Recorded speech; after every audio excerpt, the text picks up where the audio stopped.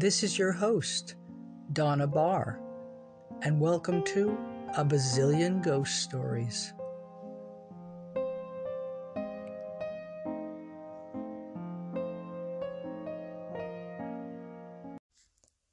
It looks like this is going to be the horse episode because I've got a lot of stories about horses, and the closest to a ghostly one is about a person who became a ghost because she was riding a horse.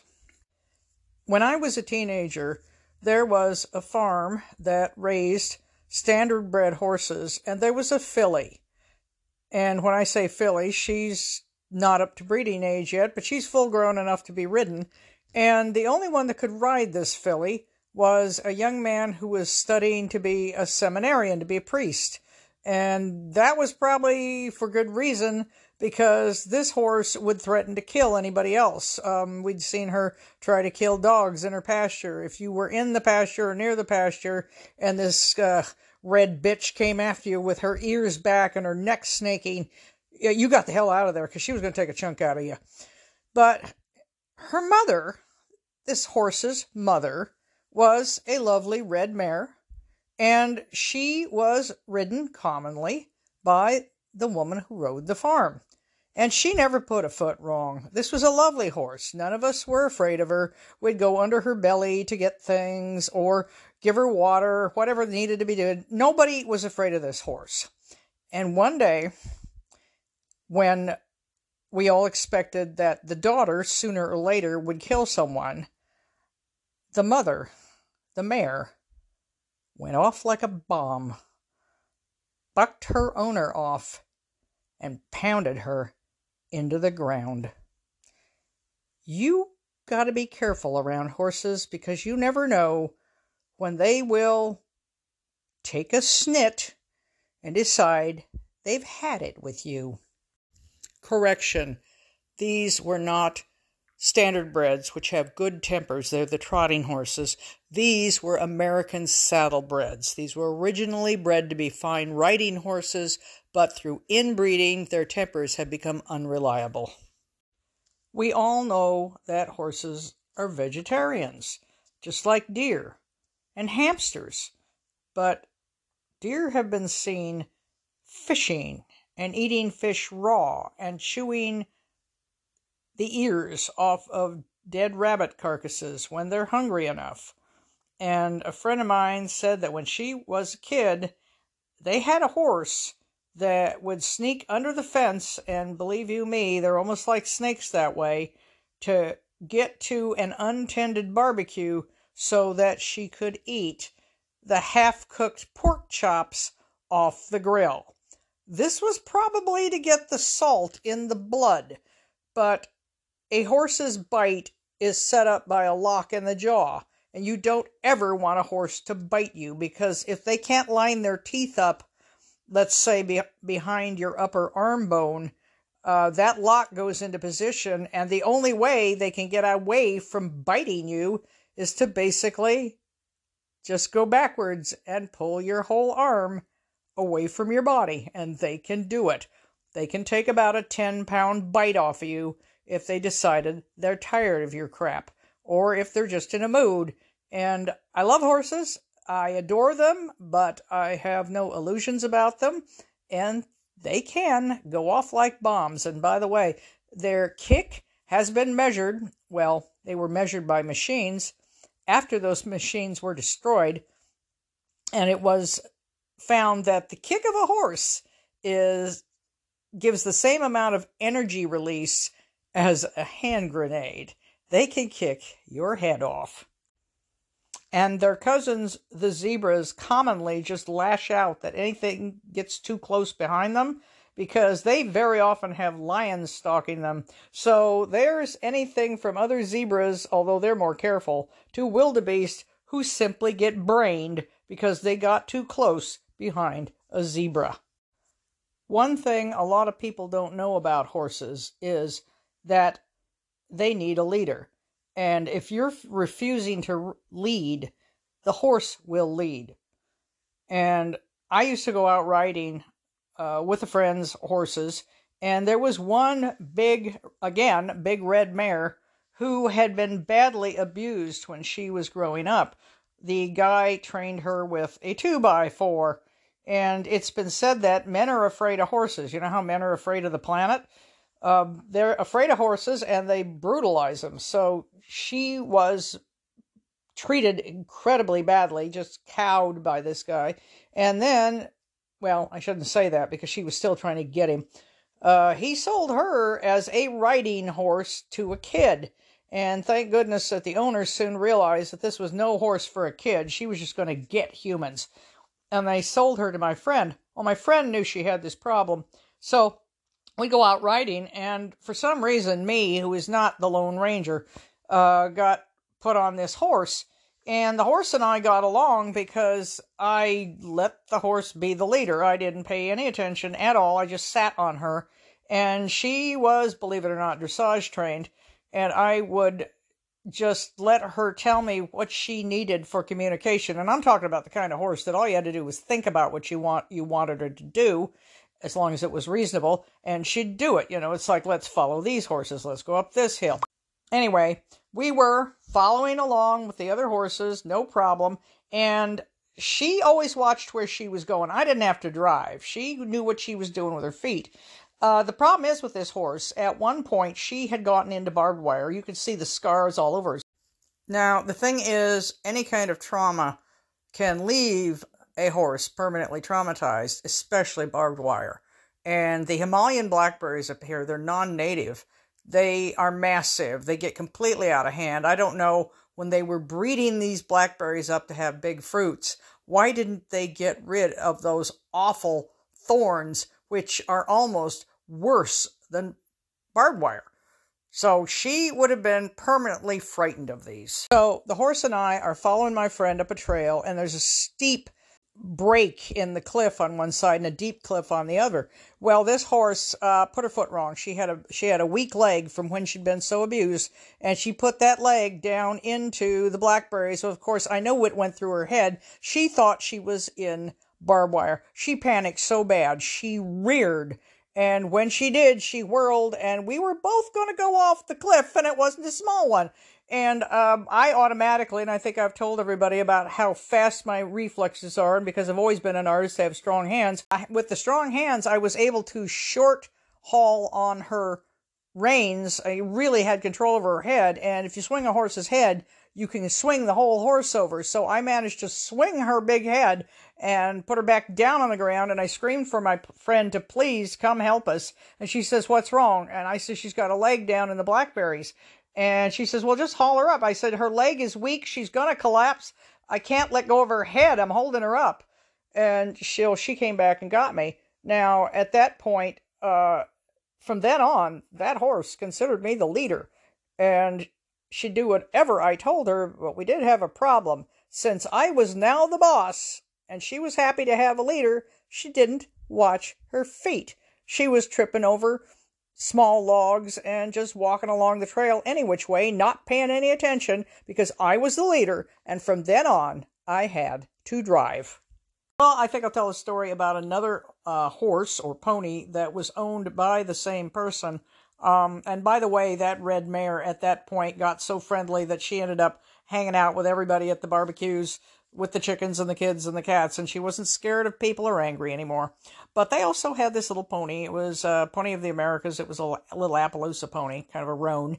And he very much was in control of everything. He knew exactly where people were going to be on his back. And I will never forget how I had him for the day, and he was a delight to ride. Well, you kind of read horses too. But he was a delight to ride, and I remember going down on a steep hill with him, and he was going into a kind of a lope, and I, as usual, being Miss Lousy Rider, kind of started to lose my seat in the saddle, and he punched his butt up in the air and threw me back into the saddle, and off we went. The horse kind of knew what he was doing.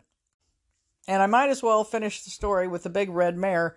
When we had to move a bunch of these horses to the new house and the new barn, they put me on her, and we went along, and in the course of the 3 miles on the road to get where she was going, she had to deal with somebody moving a house, and she had to ride beside or walk beside a pasture where there was a young bull who thought that it was fun just to tease her, run up and down. She didn't even look at him.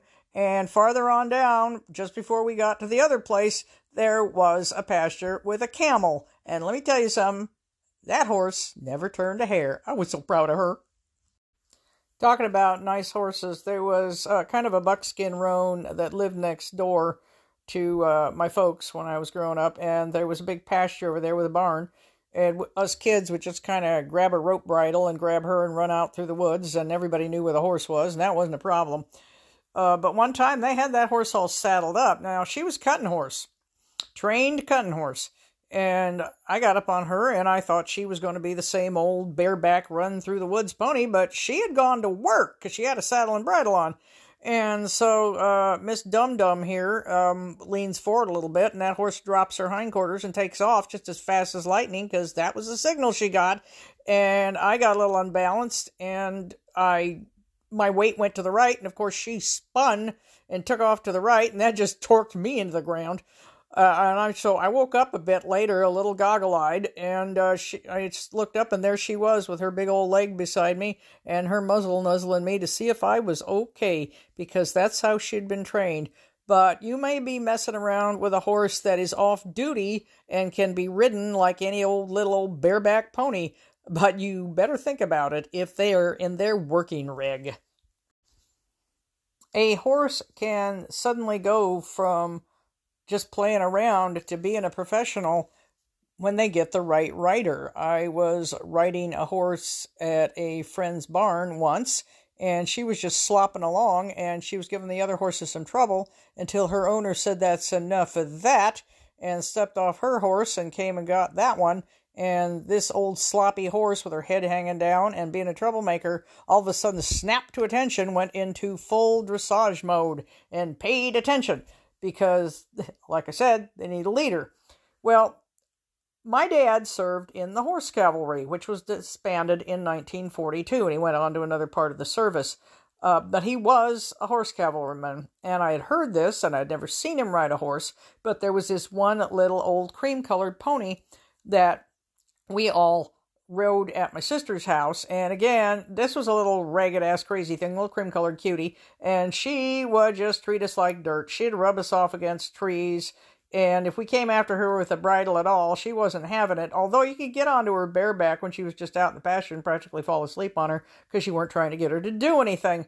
Well, one time my dad came in, and we had a bridle on her, and she was not cooperating, and he decided to get up on top of her, threw a leg over her, and he snapped up into that ramrod straight American cavalry posture and shortened her reins, pulled her head up, made her get into the full arch-necked, collected cavalry horse look, and made her walk chalk all over that pasture. And she acted like she was really kind of happy about it, with her tail in the air and her head all up like a carousel horse. So yeah, my dad could ride as a cavalryman, and it seemed to make the horse happy.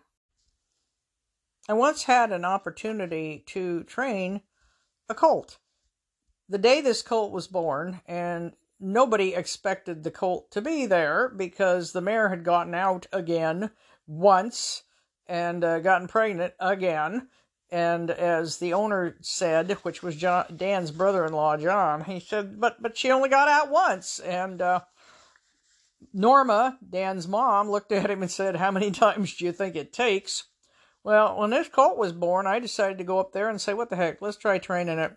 So I put a little rope bridle around this brand new little colt and a little bit of a rope underneath his tail and taught him to lead. Oh, and I should say the first thing I did was pick him up and carry him around, which is kind of a psychological trick with a horse. If you pick them up when they're first born and you carry them around, they never really get through their head that you can't do it anymore when they get bigger. They think that you are stronger than they are. So anyway, I'm leading him around like that. And also, I'm picking up his tiny little hooves. And we did about 5 minutes of that. Didn't do a lot of work. Dan was helping me. And he was also keeping the bull calves away from the colt with a piece of broken broomstick. And so we gave him a little more training. And every single day, we gave him some training until we got a regular halter on him. And he was leading really well, and we're picking his feet up. And then when the farrier came in for the first time, take a look at those little feet. He ran his hand down the leg and didn't get very far. And that little colt just whipped his leg up in the air. And the farrier said, somebody's been handling his feet. And I was very proud. Anyway, this is a great little colt. He was a natural pacer because John ran standard breds, and a pacer is faster than a trotter. A trotter has a diagonal gait. A pacer, both legs move on the same side of the body at the same time, like a camel. But for some reason, it makes a trotting or a pacing horse much, much faster. And normally they have to be forced to do that or trained to do that. There's even a harness rig that will assist a horse to be a pacer. But this kid was a natural pacer. And I'll never forget the time that he came roaring in, pacing out of the back pasture and wasn't watching where he was going and hit the fence and completely flipped over the top.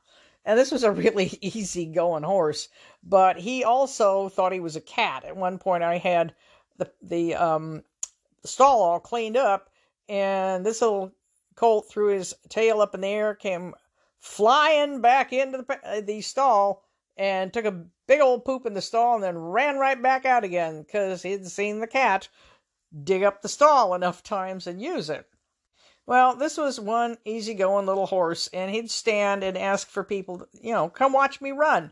Come watch me pace all over the pasture. He just had no problem. And I'll tell you something, when they had to train him, these were not expert horsemen either. This was these little amateur standard bred races down in Ohio. And he, at one point, they had the harness on him all inside out and backwards, and he was laying on his back while they tried to get him undone from the harness, and he's just eating the grass there. And he did fine. But the problem was, I don't know, maybe we trained him wrong, or maybe that was his whole personality. He just seemed to be a kind of an easygoing little colt. He wasn't very competitive. He'd rather just look at the people up in the stands. Ooh, looky down. He just didn't care if he ran against the other horses and won. So, finally, this well-trained little colt was sold to a teenage girl as a riding horse. And unlike the big red mare who started out bad, this one ended up good. And evidently he was very happy as a riding horse, and so was she. That is, she was happy as a rider. I remember my dad telling us the usual thing about how he had to walk 3, 4, to a million miles uphill both ways in the snow to get to school, and trying to make out that we had a lot better. We had a school bus. We shouldn't be complaining. And that's when Mom looked at him and went, "Don, you had a horse." Well, for the rest of the day, it was, why can't we have a horse? Can't we have a horse? We could ride a horse down there. We could leave it out there in the playground, and we could have hay out there for it, and we could come home on it. We could all ride one horse. We don't need more than one horse. And Dad just gave Mom a dirty look. And, "Don, you had a horse." I don't know how many people have heard the term woods colt.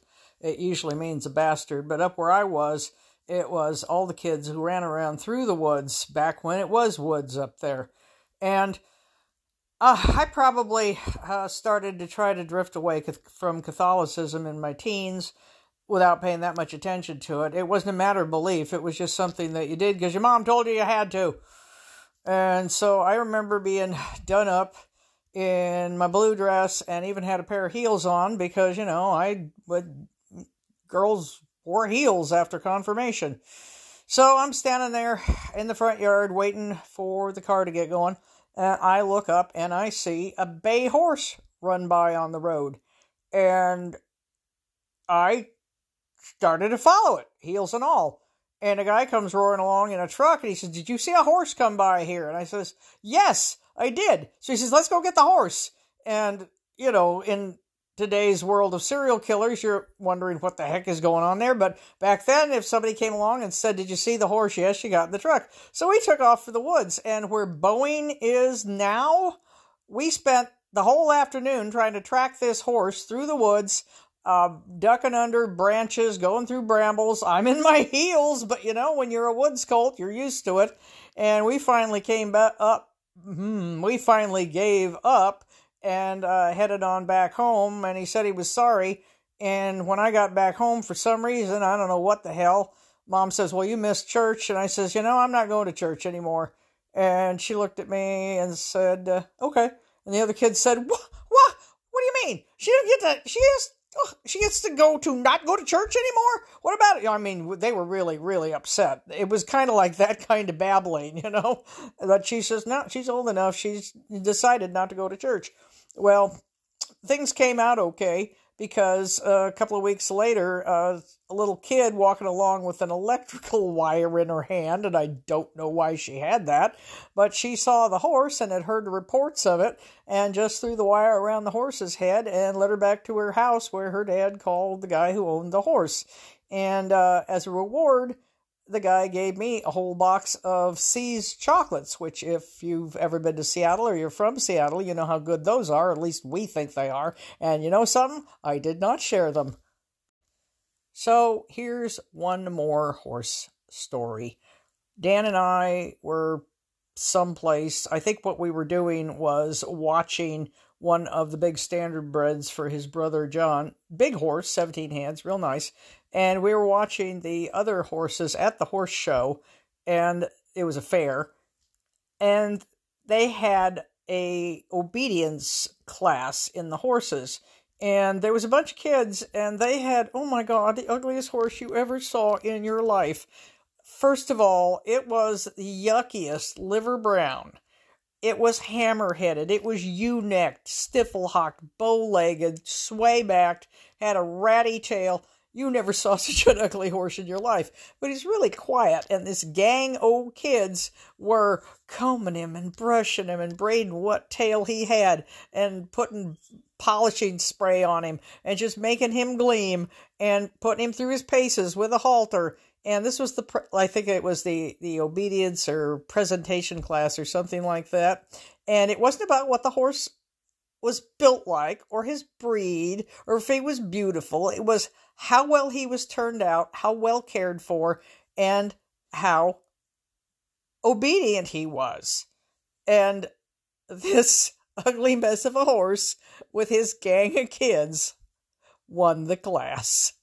I think the judges probably gave it to him because, let's face it, you're going to take it away from a bunch of kids and their ugly horse. Would you like to be part of this podcast? You can go to anchor.fm/Donna-Bar and you can leave me a voice message with your story that can become part of this podcast.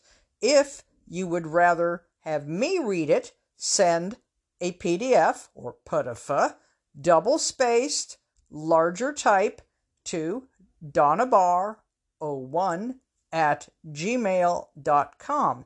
You can also become a patron at patreon.com/donnabar.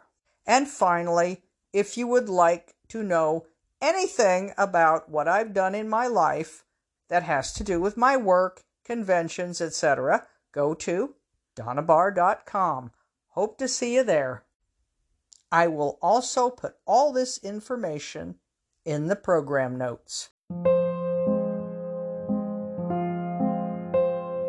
Stay spooky.